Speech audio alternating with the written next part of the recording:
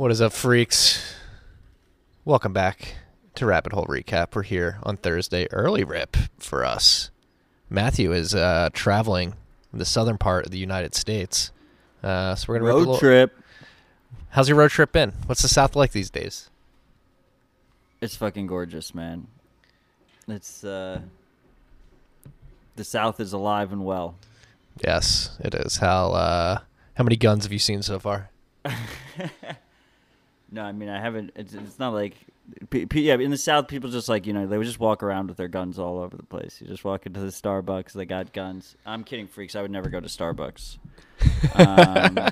I fucking love traveling, right? And it seems like international travel is at least going to be a pain in the ass for a little bit longer, at least. So it seems good a time as ever to get the road tripping in. And first time in South Carolina. Ooh. First time in Georgia. I really like Georgia. Savannah is fucking dope as fuck. I've never been to Savannah before. It is a really underrated city. Yes, that's what we were talking about before we hit record. Open container laws don't exist there. You can walk around. Nolens gets all the credit. No one ever talks about that in Savannah. Are there other cities that have open container laws? Or don't have open container laws, I guess? I would imagine there are. I don't know. Shout it out, freaks. If you know a city where you can walk down the street drinking a beer, ideally looking at water. I like looking at water while I'm drinking the beer. Yeah. The breeze in my hair.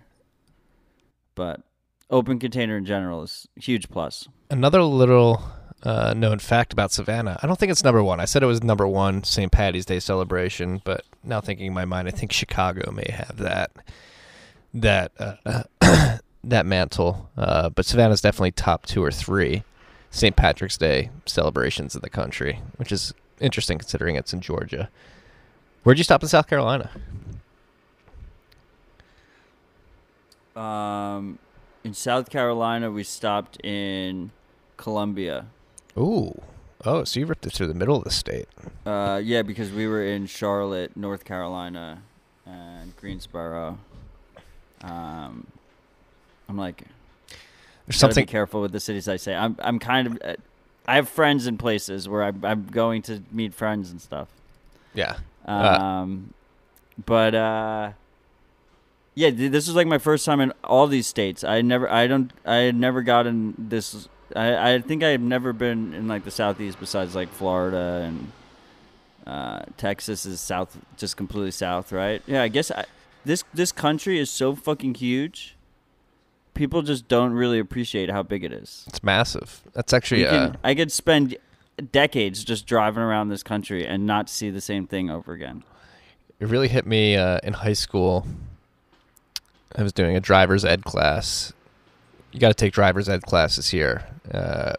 Not actually in the car, but like a class where you learn about the road and best practices to get your insurance down. And the driver's ed teacher who came and taught us that class really drove it home. The fact that you could drive for like 3 days in Europe and cross like 20 countries or something like that. And here, you can barely get like coast to coast in this one country. America's vast. It's beautiful. That'd be a pretty intense 3-day coast-to-coast drive. Right? No, exactly. Americans take for granted how big and beautiful this country is. Go see it if you're an American. Also, like Airbnbs and hotels right now are cheap as fuck, guys. They're really fucking cheap. Right? I'm actually looking. I'm looking to hit wine country in January, and things are very cheap right now. Hoping that we can make that happen. I think we might just get rid of the apartment and just do like 4 or 5 months of road tripping and just like stay at Airbnbs for 3 weeks here, 3 weeks there. It's not a bad idea. We're just getting cheaper than New York City. Just get an RV. Stay in the RV. I don't know about the RV idea. I'm like, I go back and forth. Why? Is it too daunting to handle, or? It's like, first of all, it's definitely more annoying to drive, right? Yes. I think there's 2 types of people. I think there's people that usually go over the speed limit, and then there's people that are always dutifully 5 miles an hour below the speed limit. I'm not going to say specifically which category I'm in. I'm in the former. I'm always 15 to 20 miles I think above an the speed RV limit. for extended periods of time could be annoying to that type of person. And then the other thing is I hear like there's like a lot of maintenance headaches can come up. You gotta. Yeah, the septic tank alone is something I'd probably want to stay away from. I have friends, this couple who right at the beginning of Rona realized like what the fuck was going on, and they got out of their Seattle lease and they bought an RV, and they've just been driving around working remote from the RV. Which I thought was pretty badass, but then like week 3, like in the middle of the workday, just their toilet started overflowing into the RV. Like their home and their car is like all in the same place, just filled with fucking sewage. At least it was their own. So yeah, at they least had it was that their going own for them. But But yeah, yeah. I think with Airbnb is so cheap, might as well just go Airbnb to Airbnb. I like that move. I do. I am getting a little stir crazy myself. I haven't been. We went home to Philadelphia for a couple days this week. That was a nice little reprieve. Really disgruntled. Like a lot of people walking outside by themselves with masks. Philadelphians, come on. It's weird. The outside thing is weird. It's very weird. It's a lot of it's a virtue signal. But speaking of I signals, don't know if it's a virtue signal. I think for most people it's not. I think it's just like a fear thing. it is a fear thing. All right, and so if you are out there and you're fearful, some stats came out earlier today. I don't know if this is globally or just here in the U.S. I'm going to read them out loud. This comes from Dr. David Samadi, MD, at Dr. David Samadi, Samadi, on Twitter. New COVID-19 survival rates per the CDC. So this is probably the United States only. Age range is 0 to 19. You're going to have a 99.997% survival rate. Ages 20 to 49, you're going to have a 99.98 survival rate. Ages 50 to 69, you're going to have a 99.5 survival rate. And if you're 70 or over, your survival rate is going to be 94.6%, which is, if you're 70 or over, that's a 3.4% chance of death. Or excuse me, 5.4% chance of death is nothing to scoff at. But I think for the younger ages, 70 and under, survival rate is 99.5% and above. So should we be fearful? I don't know. This is amazing news, but people may look at this. We don't know. Is that that's only if you get it, right? So it's even less likely. Yes, I guess that's only if you get it and test positive. So there's right, because if you only have like a 1% chance of getting it in the first place. Yeah, that's a good point. Yes. Right. Yeah. So. Or is that factoring that in already? Probably no. not. It's survival rate. So you have to have had it first in the first place. Yeah, there you go. Take that data as you wish. Decide to be fearful or not. I personally am not as afraid of this as I was when it first came. But this isn't a COVID podcast. This is a Bitcoin podcast. And the price of Bitcoin right now, according to Clark Moody's dashboard, is $10,650. If you're buying $1 worth of sats, you're going to get 9,390 sats. Bitcoin's market cap still hovering around $200 billion, slightly under it at $196.9 billion. You're going to get 5.7 ounces of gold per Bitcoin. Thank you for fixing the percentage there, Clark. That's 1.64% of the total gold market cap, and you're going to get 261 barrels of oil with 1 Bitcoin right now. Right now we're at block height 649,811. We had a difficulty adjustment since our last episode, and it was a pretty significant one. We have a difficulty all-time high, 19.3 trillion. I believe it's trillion. Actually, it could be a lot higher. I just have trillion in my mind for some reason. We're at difficulty epoch 323. A nice, I forget what it's called. It's the same backwards and forwards. And so the last difficulty adjustment was over the weekend. It was 11.3% upwards. Blocks were coming in around 9 minutes and 18 seconds during the last epoch. Currently, we are scheduled to have another retarget on October 3rd. So that is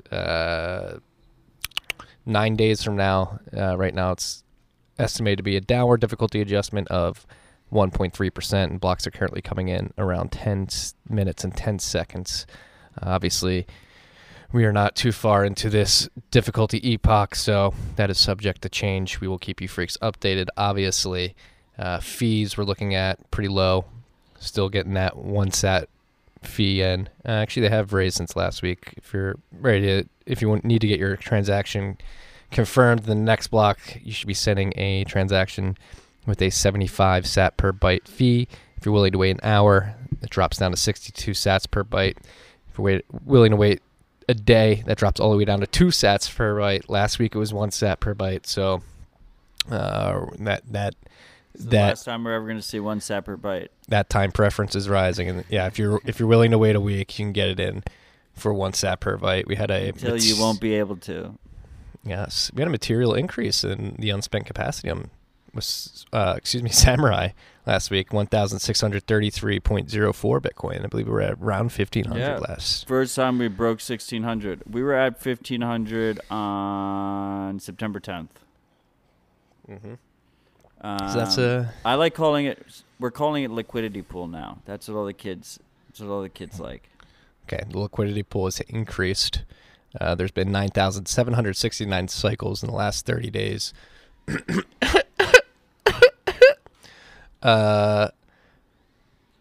Right now, 20.7% of all Bitcoin nodes that are reachable are version 0.20.0. Version 0.20.1 is catching up at 15.8%. And then behind that, we have version 19.1, version 0.19.1, version 0.18.1, and version 0.18.0, rounding that out. We see those updates happening more frequently now that there's more people running these like node packages on these single board computers like the Raspberries and stuff. Yeah, it wouldn't surprise me. Because I feel like the updating is easier. Right. It's like more, I don't know, they're updating other things, so they update Bitcoin at the same time. Yeah, it's less manual, too. Yeah, which could be a good or a bad thing. Yeah, depending on your risk appetite for your node software. So that's these stats. Any other stats you want to look at today? Anything interesting I'm going to look around? I guess from like the thought of if you're running it that way, you're less likely to be actually keeping your keys hot. You're just using Bitcoin Core or Bitcoin D as a way to look up your balances on your hardware wallet or something. Then updating it isn't as, updating it frequently isn't as much of a risk because you're not worried about coin loss, or not worried nearly as much about coin loss. No. But at some point, you're going to have to move those. But you understand what I'm saying? Like, if you're storing your Bitcoin hot in Bitcoin Core, and every time you update, it could be a possibility that you lose your coins. Like, you actually get them stolen from you. But if you're just using Bitcoin, if you're just using Bitcoin D or Bitcoin Core to look up your balances and not actually store your keys, then, maybe you have like some kind of consensus bug or failure or something, but you don't actually lose your funds. Yeah, if you're using it as a watch only, that makes a lot of sense. Right? Yeah. So be aware, freaks. This episode of Rabbit Hole Recap is brought to you by good friends, the motherfucking Cash App. Doo-doo. They're helping you stack sats, send sats, receive sats, and sell sats. If you so please, we're saying sats because sats are the standard. All right, we're not buying fractions of Bitcoins. We're stacking whole sats. On top of this, you can stack slivers of stonks if you so please. Stonk market been getting crushed. If you're looking to buy that dip, not personally, you can. And again, if you're buying the dip, you don't have to stack a whole stonk. You can buy a sliver of a stonk as little as $1 because all this is connected to your bank account. There's no 4 to 5 day waiting periods. You can start stacking sats today or slivers of stonks if you so please. Cash App Investing is a subsidiary of Square. Remember SIPC. As always, make sure you use the code STACKINGSATS. That's STACKINGSSATS. You're going to get $10, and $10 is going to go to our good friends at Owls Lacrosse. That's Owls Lacrosse. My dad taught me this week.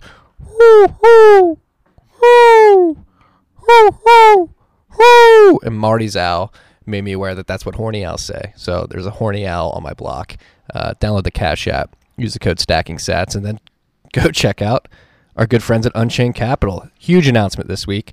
Unchained Capital is creating financial services for Bitcoiners with a security-first mindset. They're trying to stay true to Bitcoin's ethos, and this was not in the ad read, but I'm adding it to the ad read this week. They released a business application for businesses who want to engage in multi-sig custody with Unchained and have granular control over who has access to keys, who can construct transactions, who can broadcast transactions, who can sign transactions, who can see balances in wallets. So if you're a business who's looking to take self-custody of their Bitcoin and do that in a multi-sig fashion, Unchained is building out a business tool suite for you.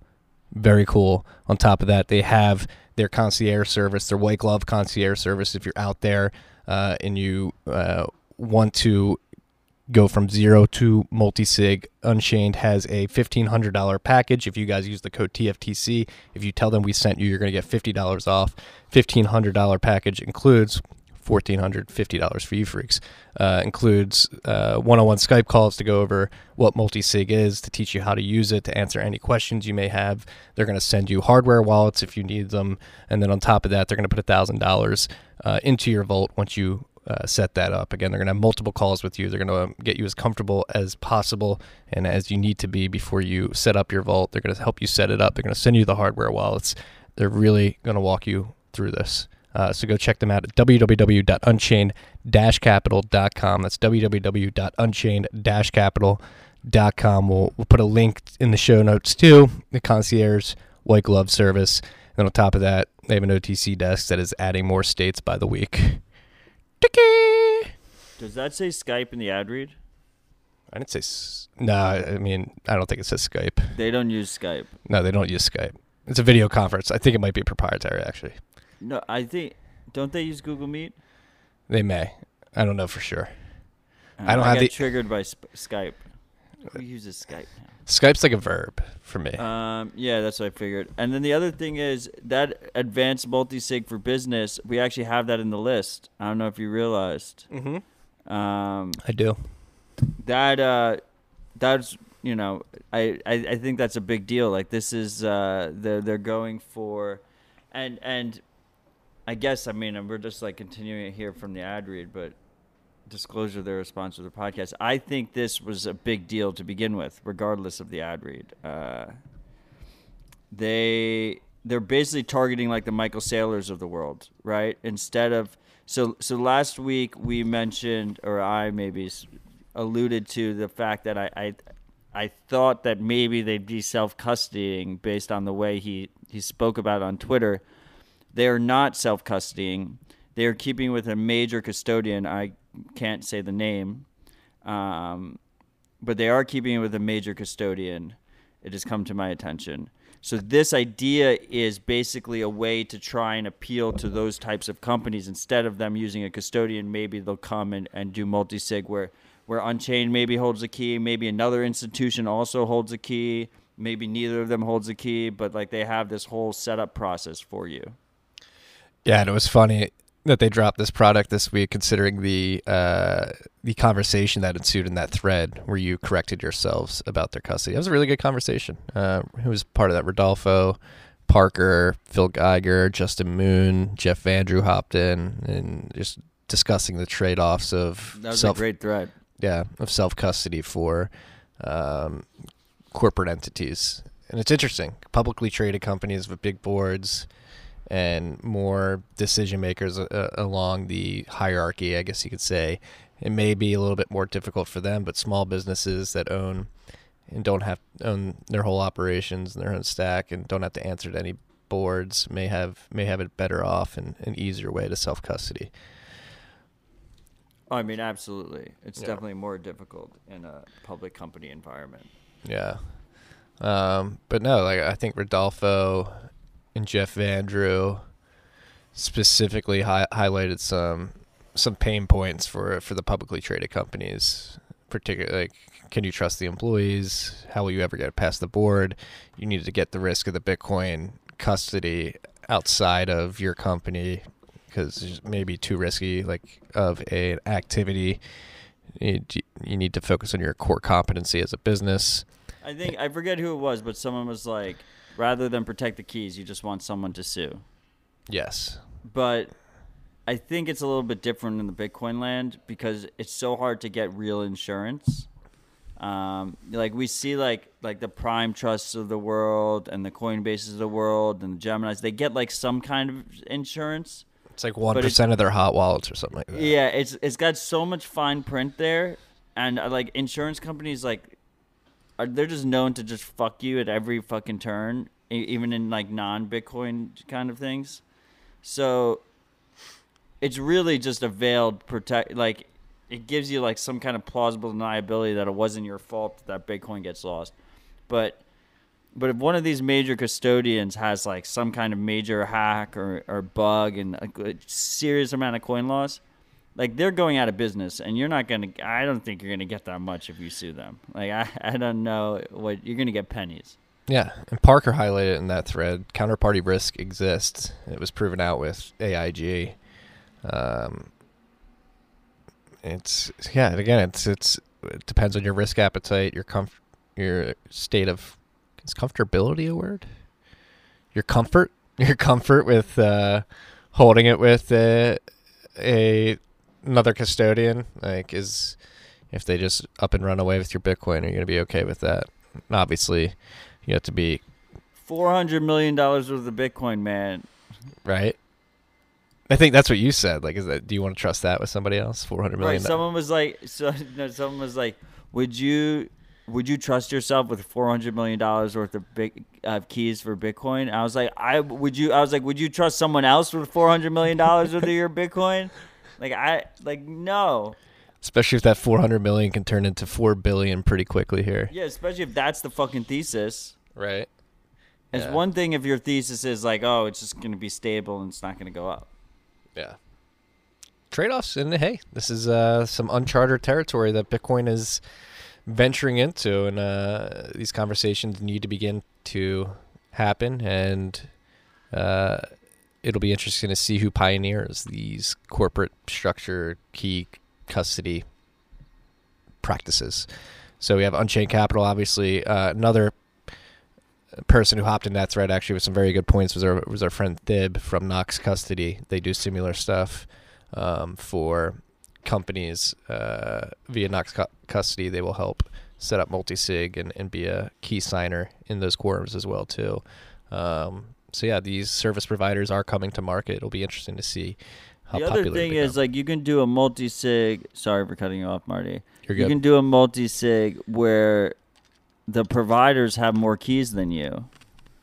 You know, where like Unchained Capital or Knox or like a combination of a bunch of institutions. Let's say like let's say that it's a 5-key setup and 4 of the keys are held by outside institutions and you'll hold 1 key. Like, at least you have more audibility, right? Like, you know the funds aren't being rehypothecated. You know they're actually there. That they're. It's a nice proof of funds, proof of custody. Yeah, that was another thing that was brought up in that thread, like giving keys to multiple institutions. Which still, to me, I'm dumb. I'm like trying to figure out how and why that would work and how you'd be able to trust everybody in that quorum. You don't have to. That's the beauty of it. You just have to trust that like 3 or 5 of them don't fuck you. Yeah. It's still superior, obviously, from a trust model than if you just have a single custodian, and it's only possible because of Bitcoin. And you can put each of those key signers can be in like different jurisdictions. You know, you can have like a Singaporean bank, you can have a German bank, you can have a U.S. bank. You know, you can have some like lawyer in the Caymans, and then like you control a key. I like that. See, that you can makes do a lot like of sense, crazy fucking shit. Right. Ooh, it's exciting. On the cutting edge here. Yeah, and I think this subject is going to be more and more prominent as companies like MicroStrategy, Snappa, Tahini. And then, I forget Tahini. What's the name of that company? it's Tahini's, right? Tahini's, yeah. I think they listen to the show. Shout out to Tahini's. And, Tahini's restaurant in Ontario. Next time I'm in Ontario, I'm gonna definitely go try it. I love me some gyro and some falafel. It's I'm a sucker for the chicken shawarma. Yeah, shawarma, huge fan. The other thing with Unchained is you can even go crazier because they have their Shamirs set up too. So then you could take one of those keys and you could Shamir the fuck out of it, and you can basically make it so you need a threshold to activate that single key in the first place. Yeah. So like, if you're listening and you're running like a major business that's considering, allocating a portion to Bitcoin, I'm not saying to Michael Saylor like he should put his whole 400 million in, but these are things you should explore and at least maybe consider it for his personal stash. I assume the guy bought some before he bought it with his company. But this is something you dip your toes in, you get used to, but it seems strictly superior to me in the long term. Yeah. What is the strategy for a $425 million custody? Do you break it up in multiple different HD wallets? As many how many UTXOs do you break that up into? Like, how many private keys do you break that into? You do like one UTXO per wallet, first of all, because obviously there's no privacy. No, you're not. Privacy isn't a goal. It's a publicly traded company, right? So you're gonna have to. Everything's gonna have to be disclosed and super on the up and up, anyway. But yeah, you split it up based on your risk profile, right? But I mean, I would split it up into at least like $100 million chunks. It just feels good. Right? Like, why a hard asset to insure that's like pretty nascent? Like, why? I mean, you got to realize there's not how many different methods of storing it do you trust, right? But you can set it up into 3 or 4 different wallets that are all secured in slightly different ways, so that you're not all in one basket. Right now, the single custodian, something happens to them. I mean, and I'm saying this partially from a greed point of view, because if Marty loses his keys, like Bitcoin is completely fine. No one's gonna care. If me or Marty lose our keys, like, no one's gonna care. Everyone's Bitcoin becomes slightly more valuable. But there's like a couple custodians that no one talks about that they do like. They're doing the wallets for like all the major exchanges and like all the major players, and if something happens there, like, Bitcoin will be fine long term, and especially if the funds are lost forever, then yeah, like, all of our Bitcoin becomes worth some more. But it's going to be turbulent times. Like, a lot of people are going to lose a lot of money, and it's going to be fucking chaos. If there's like a couple you could hit, that it would be pretty bad. Considerably worse than Gox, I would imagine. Yeah, I think so. I mean, Gox was such a big part, though, right? Gox was the exchange. Well, so maybe not. Well, the custodians that you're referring to are a big part, just under the radar, behind the scenes. It would be more apparent of how integral they are to the exchange infrastructure. But know the risk, know the trade-offs, know the optionality that you have, freaks, especially if you're running a business, and explore this. That's the beauty of Bitcoin. There's so much to be built out, so much to experiment with, and so many ways in which this can go. It's just like infinitely fascinating to play out the game theory like we did just there. Let's get to shout-outs. Matt, I'm sorry about this first shout-out. Love you, Marty. You're the best. This is only for you. Fuck you, Matt. I don't know who wrote that. Love you, freak. Anonymous. Appreciate you. I love you, Matt. Marty and Matt. They're trying to cause strife between us. Yes. That's what I warned Matt before. Somebody tried to divide us. We will not be divided, freaks, no matter how hard you fucking try. Second and last shout out of the week, a good one. Marty and Matt, y'all don't know me, but you should know this. I will not eat bugs. I will not live in a pod. I will not follow to Spotify. Here's $50 to ensure I'm not tempted. Thanks for your work. And as long as I have the mic, dear freaks, few of you know me, but let's divine collaborativism. I've been like working on this and I fucked it up. Collaborativism. Type it out. COLLABORATIVISM. Notice the red underline? If collaboration is working together, especially in a joint intellectual effort, then collaborativism is a model by which sufficiently well-coordinated entities behaving self-interestedly work towards a particular goal. It's neither collectivism or communism. It's depolarizing. It's a single memorable word. It's not hard to say, though. This is my input. A meme brought into this world competing for survival. If you like it, spread it. Tell your friends. Bitcoin is our means. Collaborativism is our model. The goals are peace, love, unity, and respect. Use Bitcoin. Obviate the state. Let's fucking go. Kiss face up. This is from real at real fake Bitcoin. P.S. It's a cult. Hail Eris.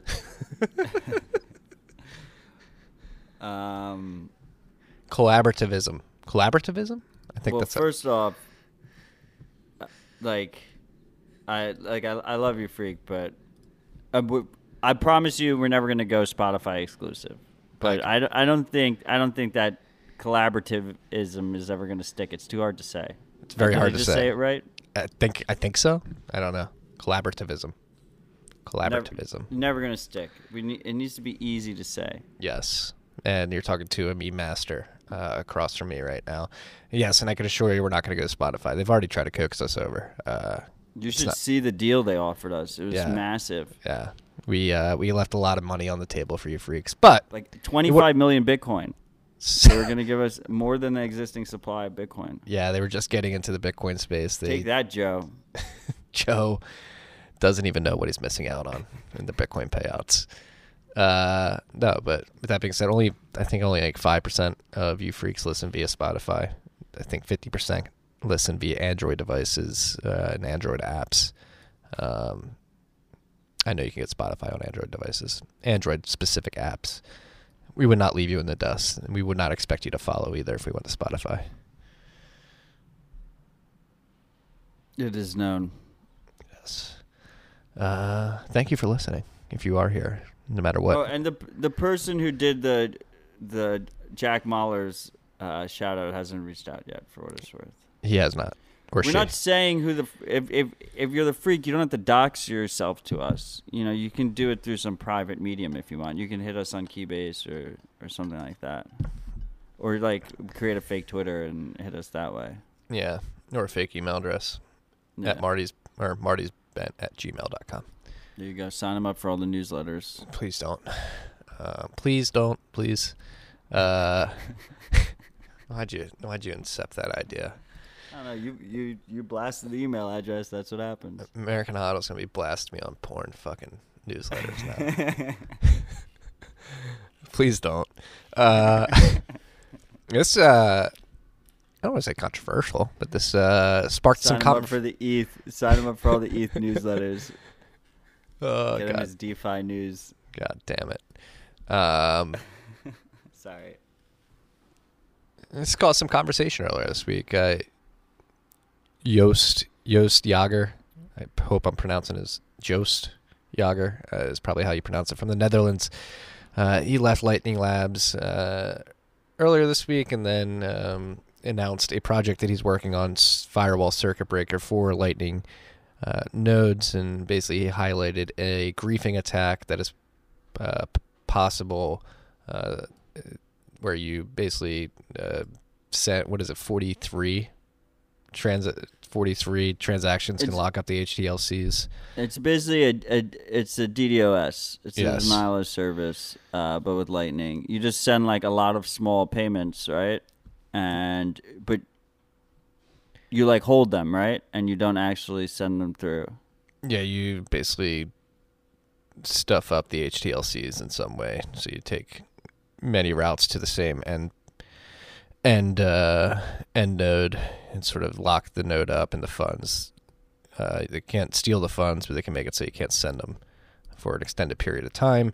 But it seems that's what I liked about his thread is, well, before we get to his thread, number one, so you send, you're sending them to yourself, right? You control nodes on both sides of the node you're attacking, and you send the payment to yourself by doing like an invoice, but you never actually fucking send the payment, so it doesn't even cost you any fees to do the attack.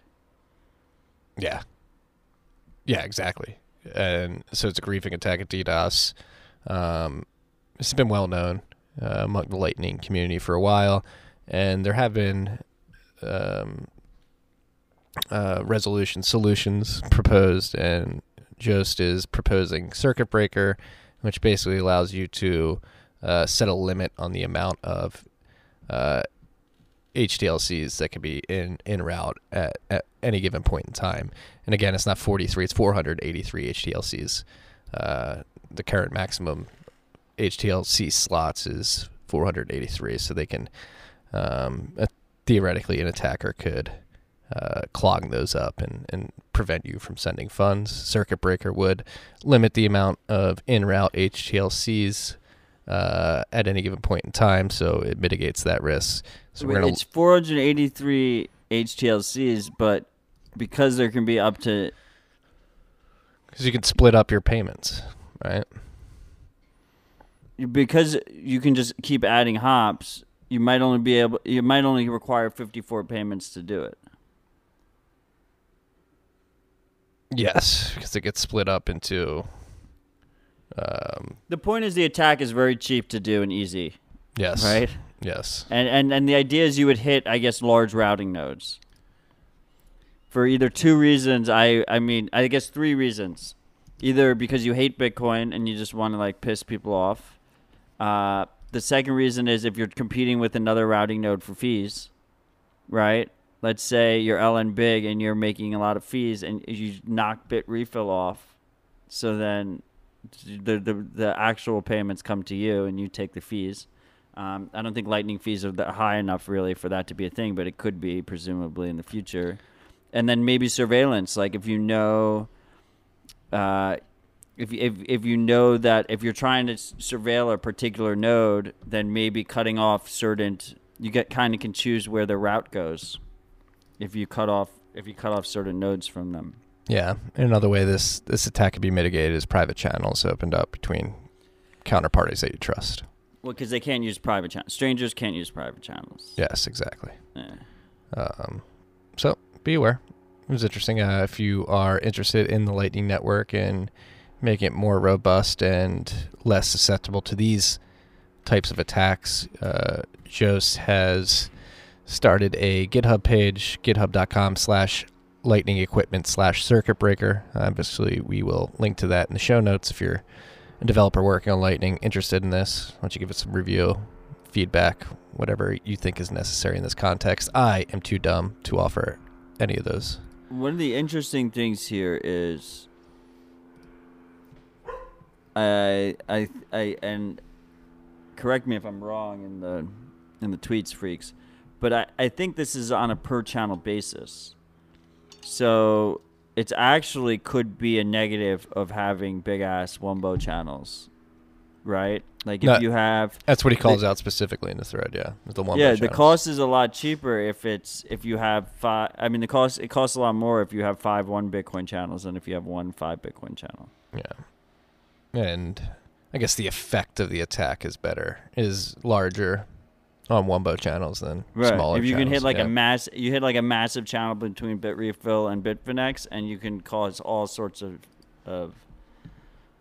issues if on the network as a whole, yes. Rather than if there was like a bunch of little channels, they're going to all different places.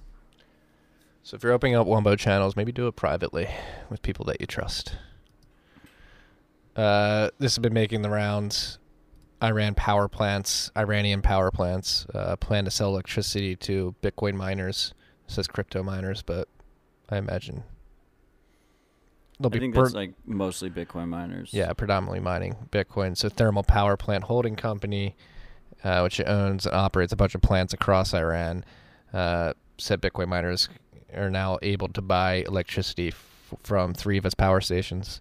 And this is according to the Tehran Times, and this is being doubly reported by Patty Baker at CoinDesk. So it'll be interesting to see what the price per kilowatt hour that's being offered to these miners, whether or not they have to register with the government, which I assume they will have to if they don't already. And they do. Yeah. One of the things I thought was interesting with this article is that, and there's like no way for us to easily verify it. The Iranians know better than us, and you have to kind of take their word for it. Their share of Bitcoin mining output is 4% now, which seems like way higher than most people I think would expect. No, I think that's been pretty well. They said it's double. Percentage is double from September 2019. Yeah.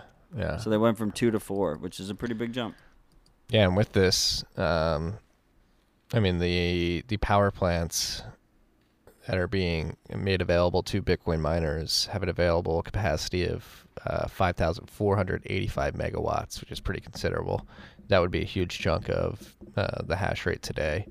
If they were to consume all that with Bitcoin mining, we'll see what percentage of that total available megawatt hours gets consumed by Bitcoin miners. But yeah, be on the lookout for that. And that actually something that's not on the list, and I have not gone into detail yet. I have not read yet. I haven't had time today. But Cambridge, what's the full name of this? The Cambridge Judge Business School. They released their annual report about a bunch of data in the Bitcoin world, their third global crypto asset benchmark report. Shout out to Appeline Blandon, Dr. Gina Peters, Yu Wu, I gotta hit accept cookies here, Thomas Esserman, Anton Deck, Sean Taylor, and Damash Nojiki. I have not read the report, but I've seen a lot of people tweeting about it. And they're saying, according to them, again, I had to dive in. I saw Nick Carter tweeting about this. 39% of Bitcoin mining is renewable energy, is being sourced by renewable or powered by renewable energy, and that's down considerably from what CoinShares estimated only a couple of years ago. On top of that, I believe they increased their estimate of total Bitcoin holders in the world to 101 million people, and I believe it was something like 39 million people last year. So that, if true, is a significant increase in Bitcoin holders around the world. Who's reporting this? The Cambridge Judge, University of Cambridge. 100 million seems really high, right? I don't know, man. That's why. Let me find Nick's tweet here, because that's where I'm pulling. Again, I had to read the report. I haven't had time to dive into it. And the renewable energy is worse now. The less renewables are being used percentage-wise, right? Yes, I believe so. Do you think that's partially because of flare gas? No, I don't think the flared gas because mining historically here. It's the hydro. Hydro is the main power source, right? Yeah. But I think that's been getting priced out in recent years. It's been getting more expensive in China.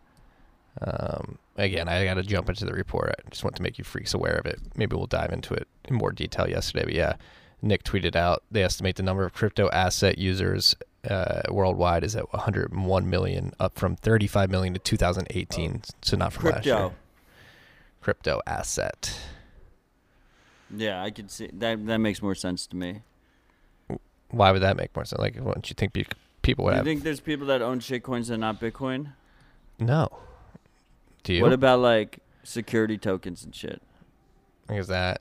I mean, how many security tokens are there? I don't know. There might be people that just own like Tether.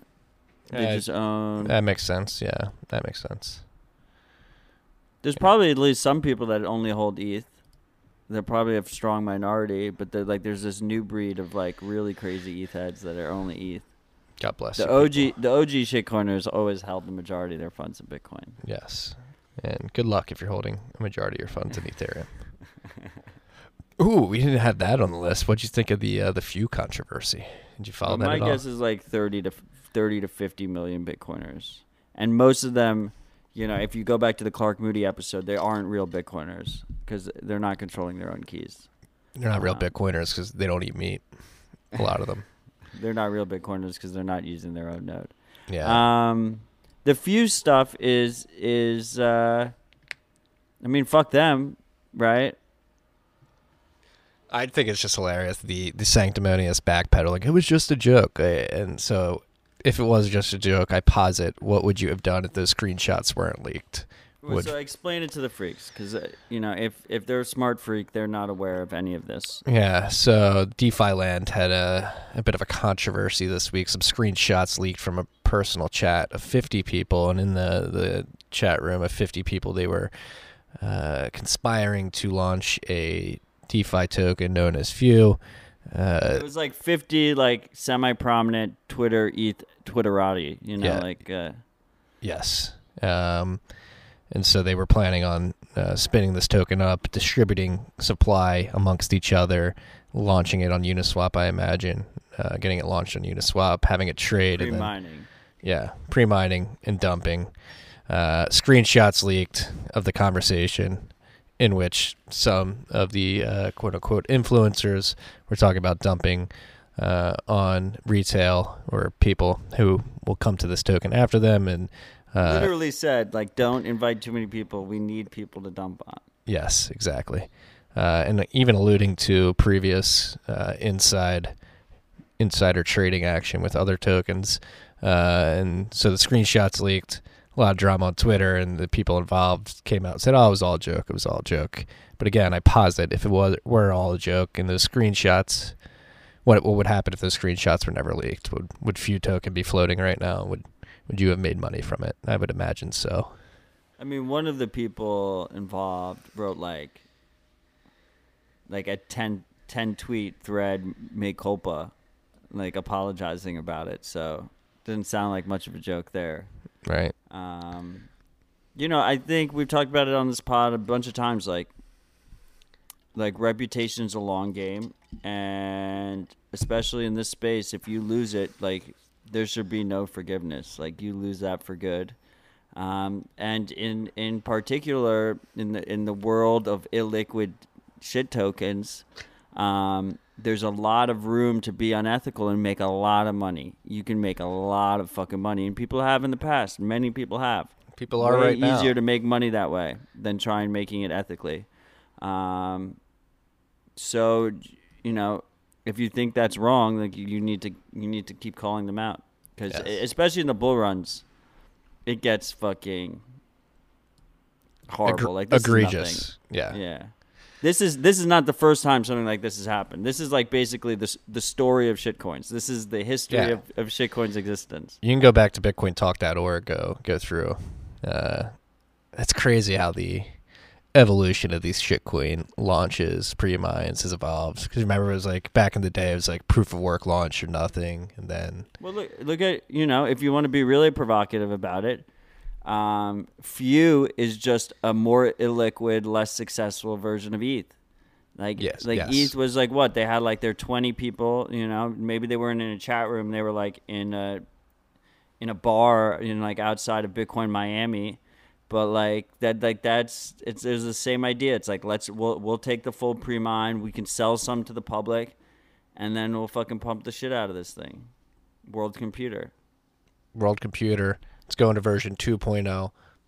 Maybe they're already talking about 3.0. But hey, that narrative's always going to be that. There's always a new narrative carrot on a stick that you guys can follow. DeFi is the carrot narrative, and in this case particularly, it seems that DeFi is a bunch of assholes just trying to screw retail, which is what I've assumed it has been up to this point. Actually have an episode dropping tomorrow. Look out for it with Matthew Black from Atomic Loans, soon to be Atomic Finance. They're moving off Ethereum, and he talked about the stress that comes with building on Ethereum, and then the allure. Like they were getting pressured to spin up a token. He just consciously couldn't do it. And so I think it's a very interesting perspective on the state of Ethereum, the intentions of that project, and the tokens being spun up on top of it particularly. Very smart. Kid is 22, whipper smart, fucking. I'm very bullish on the use, Matt. Very bullish on the use. Awesome. Looking forward to giving it a listen. I'm bullish on the idea of so what are they, like born again Bitcoiners? They've always been Bitcoiners, but they wanted to build a non-custodial. No, but the idea that like if someone has a project built on Ethereum and then they decide to leave Ethereum and then they come on Tales from the Crypt. Yes. Like I would like if that became a stereotype. If you're out there and you're thinking about it, our lines are open. No, and this this is another thing, like Bitcoin Twitter or crypto Twitter, I guess. It's not really focused on Bitcoin Twitter. The traders, they'll make fun of you for being poor and yell at you for not making money. But at the end of the day, they don't care about any of this shit. And all they care about is making money. They're not going to hold wifey or tendies for the next 30 years. Where I can say pretty confidently that most Bitcoiners are in this for the longer term. And yeah, but no one is admitting. No, there's. I mean, I don't think you think there's like there might be like some small tiny subsect that thinks Yiffy or whatever is going to last 30 years. But I think at least the overwhelming majority of people that are involved there know it's bullshit, right? Like they know it's not like 5 years, more than 5 years. It's not more than like 5 months usually. Yeah, I was being conservative. Yeah. Be aware. Signal over noise. Bringing it to you here at Tales from Stay the humble, Crypt. stack sats. That is true. It's the ultimate TLDR. Yes. Good friends at Hashrate, HASHR8.com, put out a blog this week about the internal struggles of Bitmain. They particularly put it on a timeline. So John Lee Quigley from Hashrate did a very comprehensive timeline of the Bitmain saga. It's been some of the juiciest drama in the Bitcoin world to date. I've said on this podcast many times that I believe Bitmain will go down as the Icarus story of early Bitcoin. They had a lot of potential to dominate the Bitcoin mining market in particular, and they squandered it pretty in a pretty grandiose way. Is there anything on this timeline that stuck out to you, Matt? No, it's just a really good, well done timeline. So, fuck Bitmain. Very interesting story, and if you weren't here for it, you should go check out the timeline because he goes all the way back to 2013. Yeah. Yeah. Because like to me, like I mean, 2017, they were the juggernaut in the room, man. They were the juggernaut. They went balls to the wall, and you know it was a successful strategy for them for a while, but it didn't work out. And most important, I mean, from my perspective, the big thing was the Bitcoin Cash bet, and it was just almost like they went with the gamble every single time, and then when the time came, when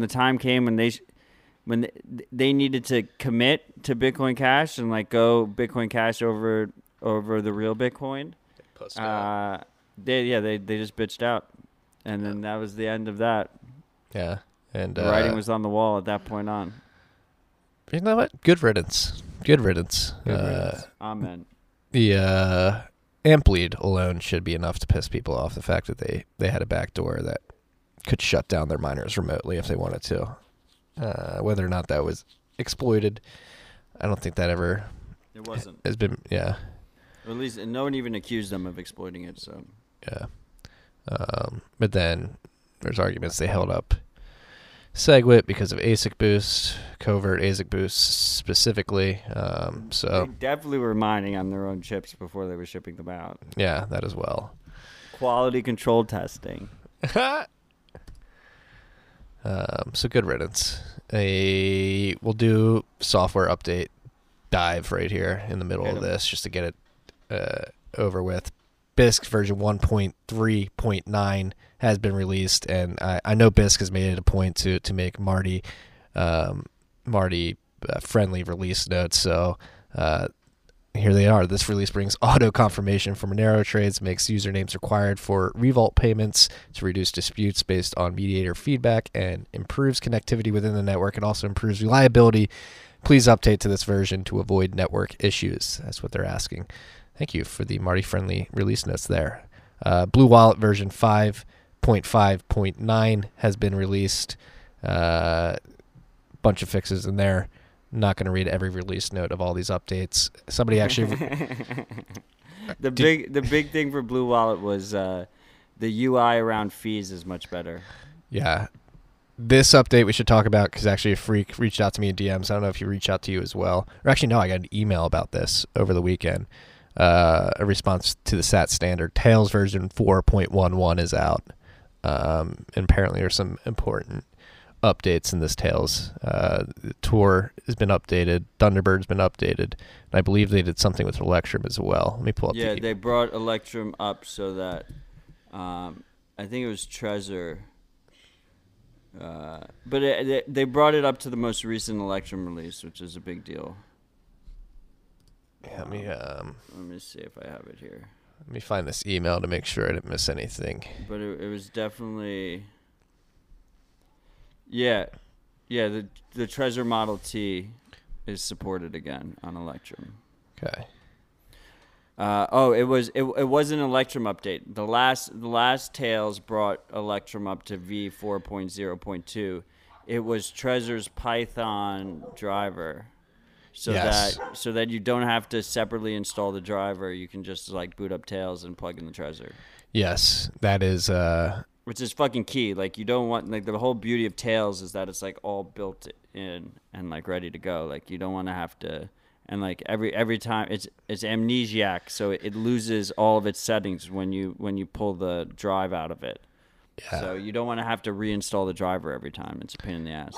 Yeah, here's the message from the Freak before version 4.11. There were several steps a privacy freak had to make to make the setup work. As of 4.11, all support is built in and between asterisks just works. Tails is hugely resistant to malware, hacking, tracking, etc., as I'm sure you're aware, and this makes it a natural place to securely access your wallet coupled with the secure storage of the Trezor.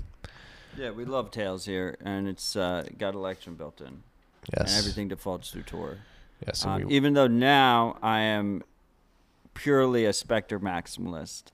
Ooh. And I'm fucking loving the Bitcoin Core plus Spectre combination. Should we just jump to the smart card support for Spectre? This looks so cool. Well, we have the next software update is Spectre, right? It's Nix Bitcoin is the next one. Oh, there you go. Well, we got Nix Bitcoin has been updated. Version 0.0.17.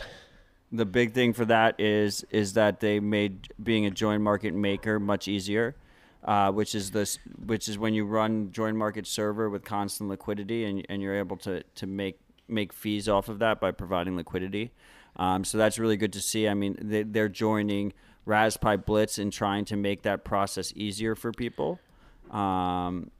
And the way Raspberry Blitz does it with Join Inbox is fucking fantastic. I haven't tried it with Nix Bitcoin yet, but it's fantastic to see. Then Spectre v0.8.0 has been released. And I guess they made some changes with the prune node. They made some changes with how the UI is displaying. The UI is more mobile friendly. The QR codes can be resized. There's this new wallet setup wizard when you're setting up just a single sig wallet with like Cold Card or Ledger or Trezor or something, or their do your own hardware wallet, where it like brings you through the wizard to make it as like easy as possible. And this is what I'm really bullish on. Like I feel like we're getting to the point where it's going to be almost as easy, if not easier, to have Spectre installed, have Bitcoin Core installed, even pruned mode, fine, and then just use your hardware wallet with that instead of using Ledger Live or using wallet.trezor.io and leaking your addresses to their central server. So that's fucking huge. Shout out to the Spectre team. Looking at those release notes right now, Ben Kaufman, Stepan Snegerev, and K9ert. And Michael Flaxman's in there as well, really contributing. And Pulp Cattle and Moritz, Dennis Raymond's in there. Shout out to all these people. Simone working on Spectre. It is really cool. And again, I was alluding to it earlier, mentioned it earlier, right before Matt described the latest update. The smart card implementation looks really cool. Is that so? What am I looking at there? I just seen the video and I don't completely understand it. So Spectre is two parts. We have Spectre, the software application that you run on your computer alongside Bitcoin Core, and that allows that provides an interface between Bitcoin Core and your hardware wallets, where it gives you coin control, labeling, and all this great stuff that you'd want there. And then we have their own do-it-yourself hardware wallet that they're calling Spectre, and that costs about $100. It comes with all off-the-shelf parts and it's completely open source. So this wallet doesn't have a secure element though, right? So the idea is because it doesn't have a secure element, it doesn't remember any of your private keys. It's just as soon as it gets powered off, it's supposed to completely wipe.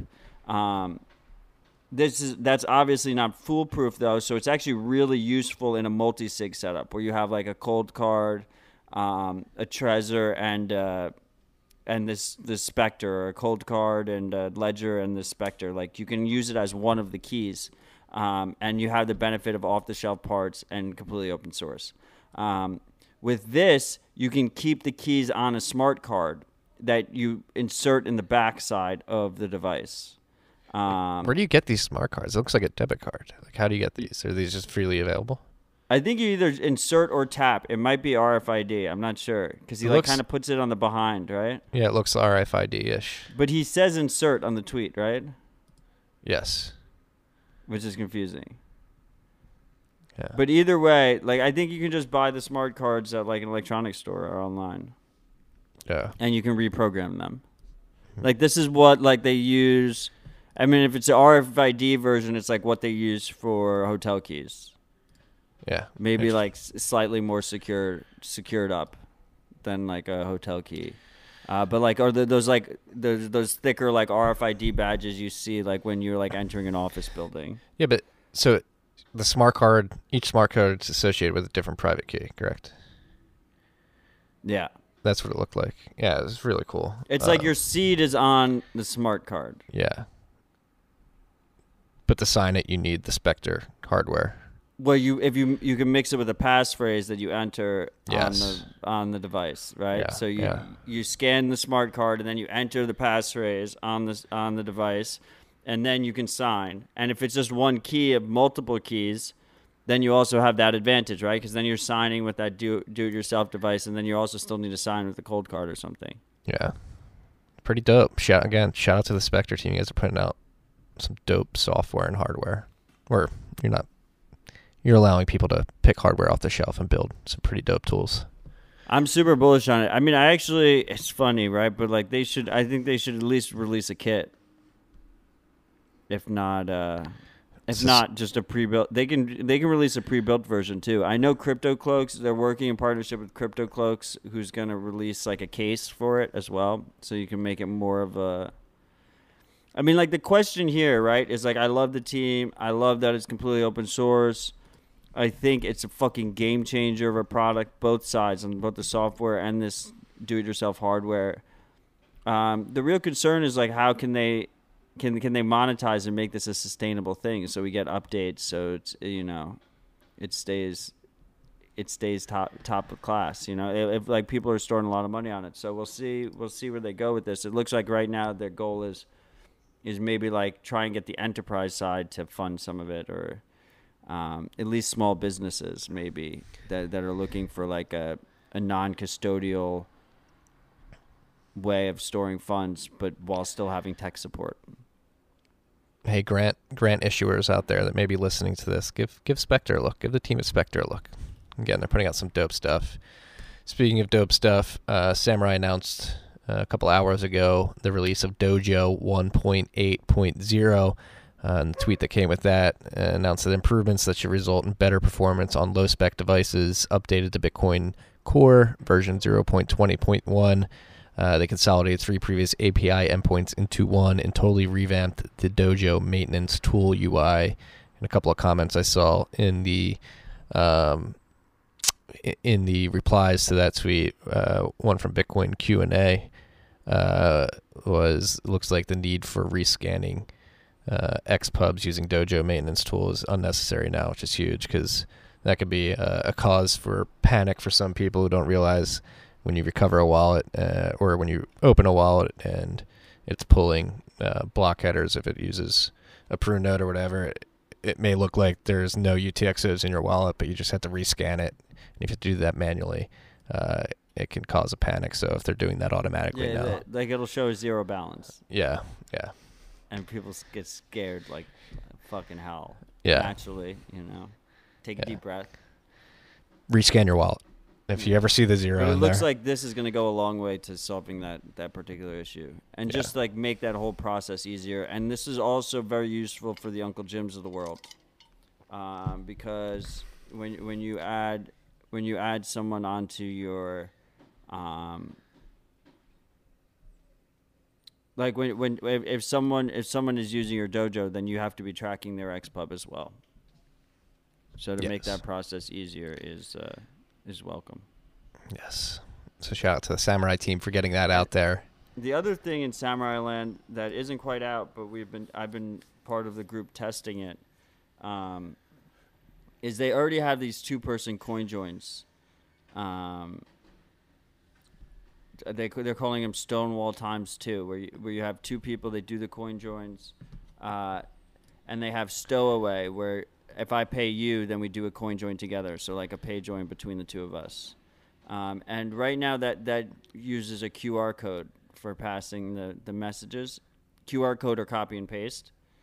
So you can either like copy and paste it into like a secure messaging app, like a Signal or something, or a Wire, or you can scan QR codes if you're standing next to each other.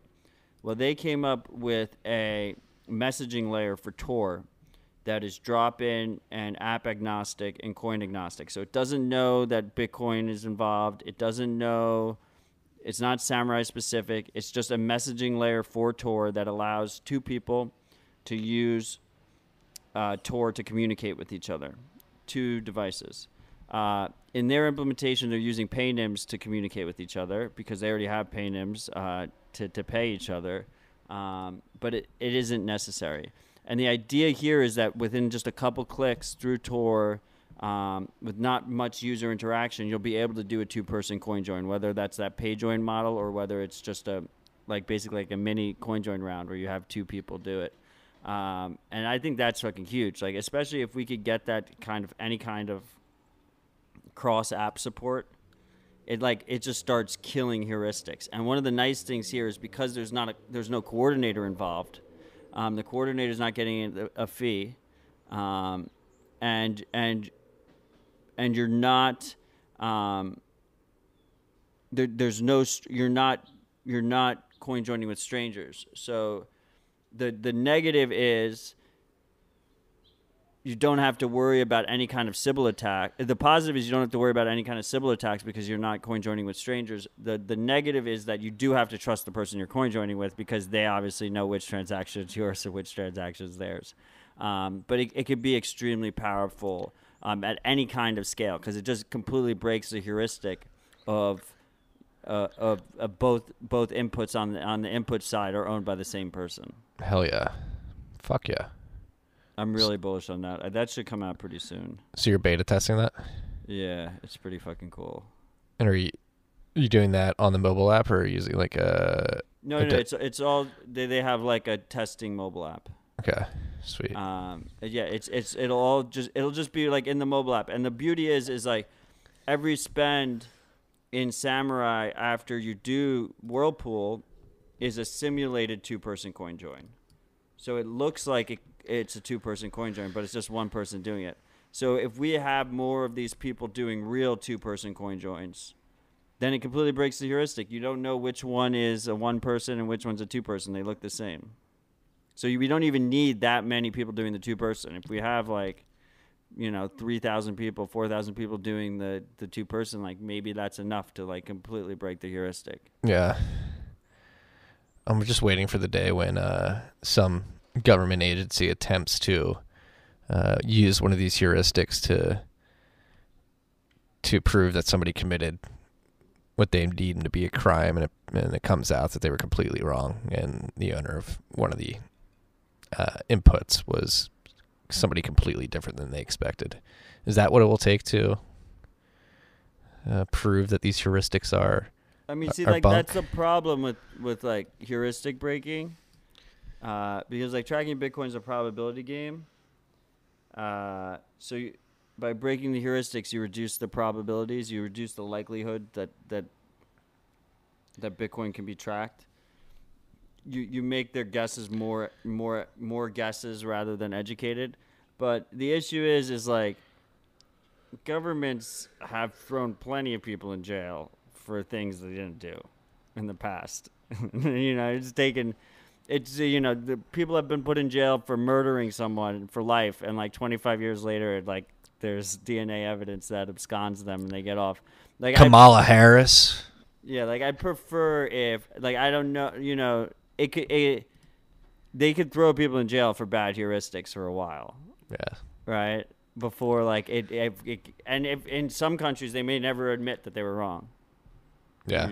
So we'll see. It's an ongoing battle. It definitely would be interesting to have like some of these like chain surveillance companies like in court, like trying to make a case that this is this person, because we haven't really seen that. We haven't.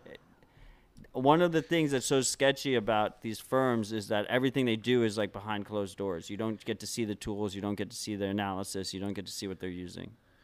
Yeah.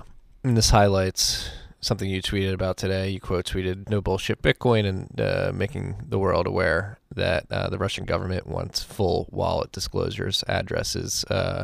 If you own Bitcoin, own enough Bitcoin in a single address that's worth more than $1,300, the Russian government wants its citizens to report those addresses to the government. And this highlights. It was a single address. That's what Mr. Hodl tried to say it was. I think it's a wallet that's over 1,300. Like I think if they cluster your, I don't think like if you're not reusing, let's say you're not reusing addresses, but you buy like. Wants the crypto users to have to report their digital wallet address, transaction history, and balance if the wallet receives more than 100,000 rubles, around $1,300. The wallet, not the address. It says the digital wallet address. But then it says the wallet. Well, the wallet address. I don't know, but the thing is, even if it's just specifically an address, like that loophole will last like what, a year or so, right? And then they'll just see everyone like structuring their addresses under 1,300. Like they'll have like a bunch of addresses that are 1,200, and they'll be like, okay, wallets, full wallets. Yeah, they're also right. The distinction doesn't really matter because it's just a matter of time. Yeah, and so anybody who fails to report that is subjected to up to 3 years in prison, and they're also asking OTC dealers, they're obliging them, they're not asking them, they're forcing them to report all transactions involving rubles and Russian IP addresses to the tax authorities. So if you're in Russia, make sure you're using a VPN or Tor. I'm sure many Russians are wise on that already, but just in case. Learn about Bitcoin privacy pitfalls and techniques. Yeah. Yeah. The one good news here is that it looks like this is a proposed plan. It's not been enacted yet, so maybe it doesn't happen. But I do think this happens in lots of places around the world. Yeah. At least over the short term, and then maybe it gets pulled back. But like a lot of people will get. Are in for a surprise. Yeah, we're delving into the news that makes us mad section. We haven't finished all the good news yet, so we'll mix in the good news and the bad here. 2 points of good news: Square Crypto granted BTC Pay Server with another $100,000 grant, and launches a proper portal for their work, which is squarecrypto.org. So you can follow what they're contributing to there. I believe the BTC Pay grant was the first recurring grant that they've offered to a grant recipient, which is good to see them re-upping that, getting skin in the game. I think we mentioned this last week. I think we have this on the list because of squarecrypto.org. But again, can't be said enough times. BTC Pay Server is one of our favorite projects in the space, doing God's work to contribute to the sovereign nature of Bitcoin and the closed loop Bitcoin economy. And this was really cool to see. Namecheap, actually, the DNS provider of TFTC.io, is now accepting Bitcoin via BTC Pay Server. They were accepting it through BitPay before, for what it's worth. Yeah, they were one of the first, but now they haven't dropped BitPay yet, so it's bittersweet. They've just added BTC Pay as an option. So if you're using Namecheap and paying in Bitcoin, make sure you go out of your way to use the BTC Pay Server option. I imagine BitPay is short for them because like they have to pay fees to BitPay, so why would they continue once they realize that BTC Pay works great? Yeah, I agree. All right, and back to news that makes us mad. Venezuela government is requiring the use of national mining pools. So if you're a miner in Venezuela, the Maduro regime is attempting to require miners to point their hash at a national mining pool that I believe the Venezuelan government is thinking about spinning up. A few things here. Number one, I would not trust this mining pool. They're definitely going to charge exorbitant fees. Number two, I hope that if you're in Venezuela mining, you're mining off-grid and hopefully using a VPN or any services that you can. I think VPN may slow it down too much, so you got to sort of hide how you're delivering your hash. I think you could probably get away with a VPN. You're just going to lose some profitability. Yeah. But, I mean, you're going to lose profit. Like, if the Venezuelan government is not only KYCing you, but controlling your reward payouts, it's probably worth that. Like, you're going to lose some profitability there, too, I would say. Yeah. I did see, I forget, God, I wish I had the tweet where this, I think it was No Bullshit Bitcoin. Let me pull up the tweet from No Bullshit Bitcoin, because there was a Venezuelan miner that hopped in that thread and said they're not worried, particularly. They actually think individual miners within Venezuela are going to create their own pool. Why would they create their own pool instead of just using one of the established ones? That's a good point. Lower variance. Let me find this. Give me a second here. You know, I mean, it comes down to enforcement, right? And they're not going to be able to fully enforce it, but on the bigger operations, they'll be able to enforce it. And they'll make an example out of some people who don't comply. We already know the Venezuelans have seized the miners in the past if you don't play ball with them. So it's not that much of a surprise, but this should be a concern to people. Another thing I didn't have on the list was the attempted WeChat TikTok ban. And I think when you look at combination of this, the Russian disclosures and the WeChat TikTok ban, you're kind of starting to see what the framework, what the playbook would be to try and attack Bitcoin. It'd be way more effective on some of these shitcoins if you wanted to use it to attack something like ETH. I mean, in the WeChat TikTok executive order from Trump, like, he's explicitly called out like using AWS to host WeChat messages and WeChat transactions that were happening. So like you hit the servers, you tell people that they need to disclose their addresses, you tell the miners they have to use your mining pool, and then you try enforcement. You know, enforcement is gonna be hit or miss, but you're gonna get some people and you're gonna scare a large amount of people into complying. Yes. I go back and forth. I agree with your tweet about it, or your thought of the week last week in the Stat Standard. But I do not like those apps, and I don't think you do either. Yeah, it is an interesting trade-off. Do you allow the spyware within your borders, especially considering they don't reciprocate within their borders? Or are you just turning into your enemy at that point if you ban them? It's an interesting debate. I mean, look, I think we should live in a world where the apps you don't like can't be banned. So yeah, exactly. I agree with that. Don't download the spyware, people. TikTok's got it was hilarious that if you watch the NFL this week, TikTok's got like a huge ad campaign going on right now. I mean, that's got to be the strategy, right? You got to go for hearts and minds. Yeah. It's I mean, it's interesting too because you also have on the side you have the Tim Apple fight. Where they're trying to, keep their app store restricted so they get the 30% cut.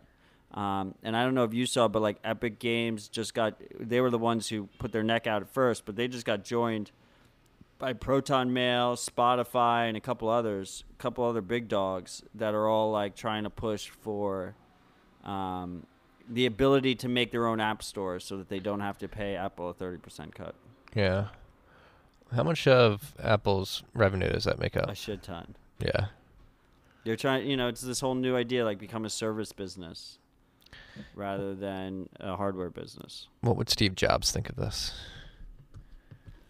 I mean, I think he loved his his paywalls and his closed systems. He was a big fan of it. Right. He saw the value in it. Yeah. It should be an interesting fight, but it definitely does make their platforms more susceptible to these government interventions. I mean, on the WeChat side, it's really interesting that they're going after servers, because this is exactly like the type of playbook that people have theorized with shitcoins before, which is like you go after Infura, right? You go after, there's like 4 or 5 providers of Ethereum nodes as a service. Like you go after them, and you go after the people that they host with. So you go after Microsoft Azure, you go after AWS. And that's what they're doing with WeChat. But with TikTok, it's much simpler. With TikTok, they just say it's not allowed on the app stores. So with iPhone, you're shit out of luck. You can't get the updates anymore for TikTok. But on Android, at least you could either install your own app store if you want, or you can sideload an APK.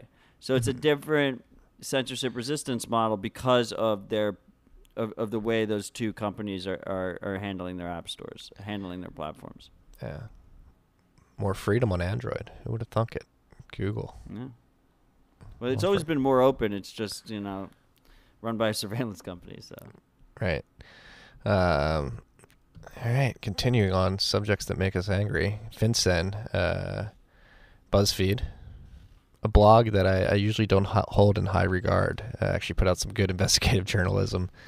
Like every once in a while, they hit us with some random investigative journalism piece that's like really top notch. Yeah, and this is one of them. So the FinCEN files, they did this in conjunction with a bunch of other media companies around the world, and the international journalists, something. They got their hands on, I believe, something like 2,100. What are they called? SARS. The suspicious activity reports. Suspicious activity reports that have been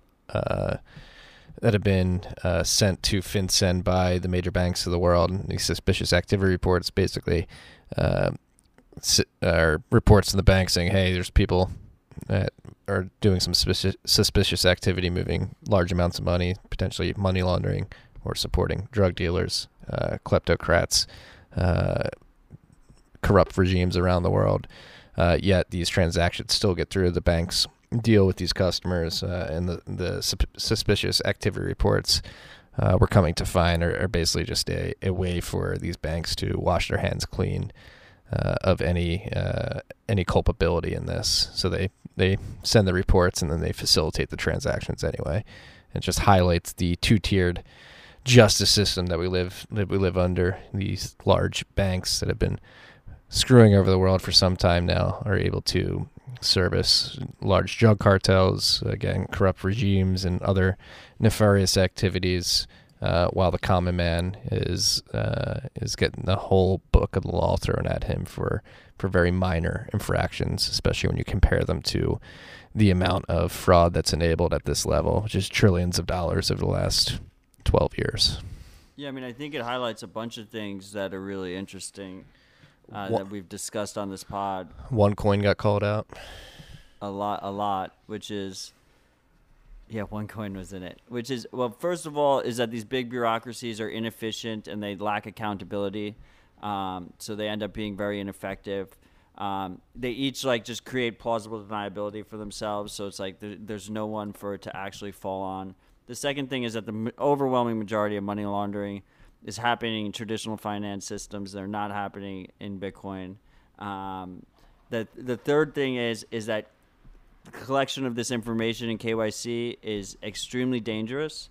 If FinCEN cannot protect this information, which they cannot, clearly, then they should not collect it. And then the fourth thing is absolutely bullshit, because they're letting the overwhelming majority of money laundering go through while they're putting their citizens at risk by forcing the collection of the information. And in a lot of times, they're putting businesses out of business because of the overbearing regulations that prevent them being competitive in America versus in other countries. Yeah, and that's exactly the point I was just about to bring up. Like, it's so ironic the fact that the solutions to these problems of money laundering and facilitating fraud on a scale that make many of the criminals throughout history blush. The solutions to these problems basically consolidate more power into the people that are facilitating this, and so yes, they make more regulation. Like Matt said, it makes it burdensome for smaller businesses to comply, so they fall out of favor. And as we've seen throughout history, these nefarious actors don't care about laws. They don't care about laws. They're breaking the law, and they know it. And to think that they're not going to continue doing that because you make more regulations is just asinine.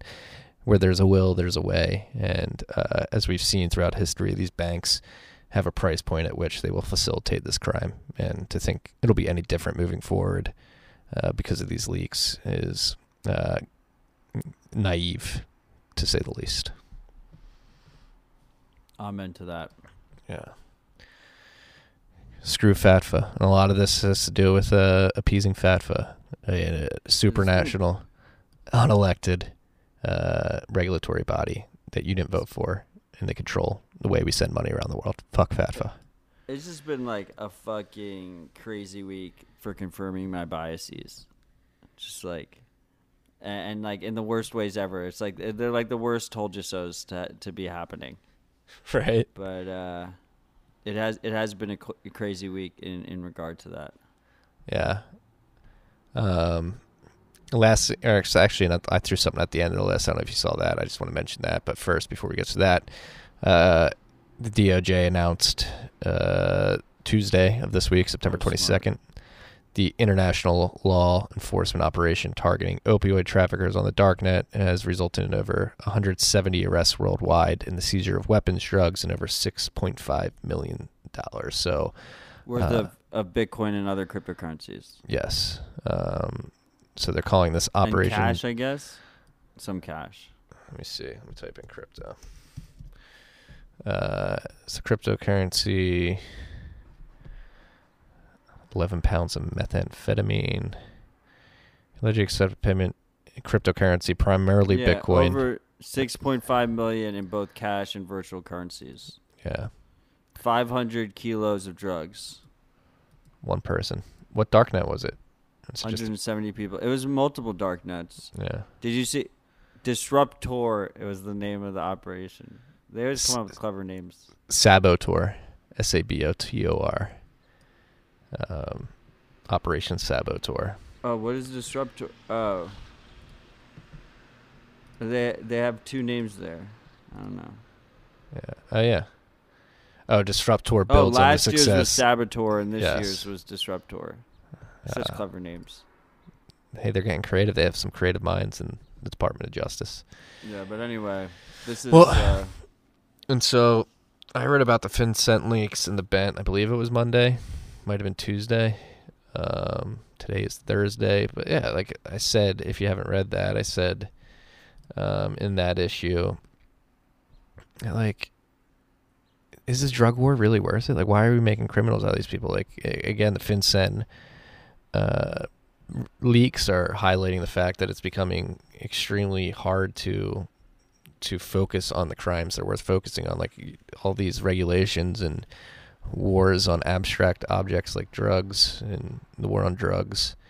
They just create a bunch of criminals that like, we really should start considering, like, do we want to create the headache around this stuff and just make a bunch of people criminals for stuff that many people, myself included, would argue is like, hey, if you want to do that, if you're an individual of free will and you want to engage in those activities, you should be able to. It would probably reduce crime. It would reduce the draw to do that stuff, because when you make things illegal, it makes people with certain mindsets want to do it more. If it's made legal or decriminalized, at least you make it more probable that people will create services that service addicts in better ways and make it publicly acceptable to admit that you have a problem and solve that problem. And, it's just really infuriating. I just went on a weird rant there, but whatever. One interesting take was our boy Dark.Fail said on Twitter, he's like, this isn't the war on drugs, this is the war on privacy. which I thought was very interesting. Disruptor, saboteur. Yeah, like they're going after these private marketplaces, right, and these message boards and these private communities, and they want to make a point, and they don't want people working outside of the system.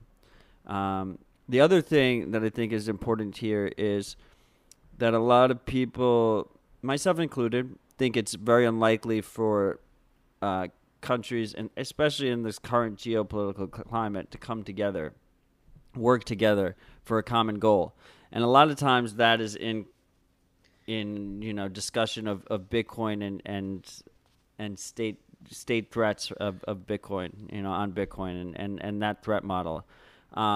It turns out, that if they're sufficiently motivated in something they don't like, they can work together, and this operation specifically was like a ton of European countries, U.S. and Canada, that they all worked together, and they hit people all in these different countries at the same time, so they wouldn't get spooked. Yeah, they'll come together to inhibit privacy and sovereignty of individuals. They don't want you to be free freaks. They hate you. They all fucking hate you. But we're going to end on a good note, unless you have anything to add to that, Matt. Well, I saw what you added, but we actually have two things left. What's the other thing? Bitcoin Q&A released his Whirlpool fee calculator at whirlpoolfees.com. Oh, yeah. Oh, I didn't see that on the list. Is that on the list? I put it in at the end, and he has a portal that just like lists all of his great guides and all the different content he's done, and that's getbitcoin.help. So it's whirlpoolfees.com is the Whirlpool fee calculator, and it's really nice because it includes the mining fees, which is important if I'm right about mining fees going up, that you're able to get a clear calculation there. And his portal for all of his content is getbitcoin.help. Yes. Shout out to Bitcoin Q&A, putting out incredible content, trying to help people who are trying to help themselves via Bitcoin. So go check that out. And then lastly, what I add to the list is I just thought this was pretty cool. Luke Childs So cool. teased it. Umbrel wallet support. They're supporting a bunch of different wallets. Wasabi, Blue Wallet.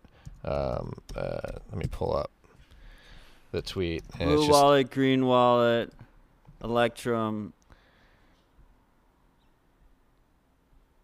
Yeah, I think that was it. Phoenix Wallet. For now. Oh, Phoenix. Yeah. A lot of them are just Electrum Wallet, but like Electrum Wallet backend. But what's cool about this is that it's once again, it's like Umbrel, like making the UX very nice, And for a lot of these wallets right now, you're still going to have to copy and paste the string in, but they're providing the QR code. So those devs of those wallets can make it so you can just scan the QR code, and that's what we want. We want to be able to just easily connect your node through Tor with your wallet by scanning the QR code. That's fucking beautiful.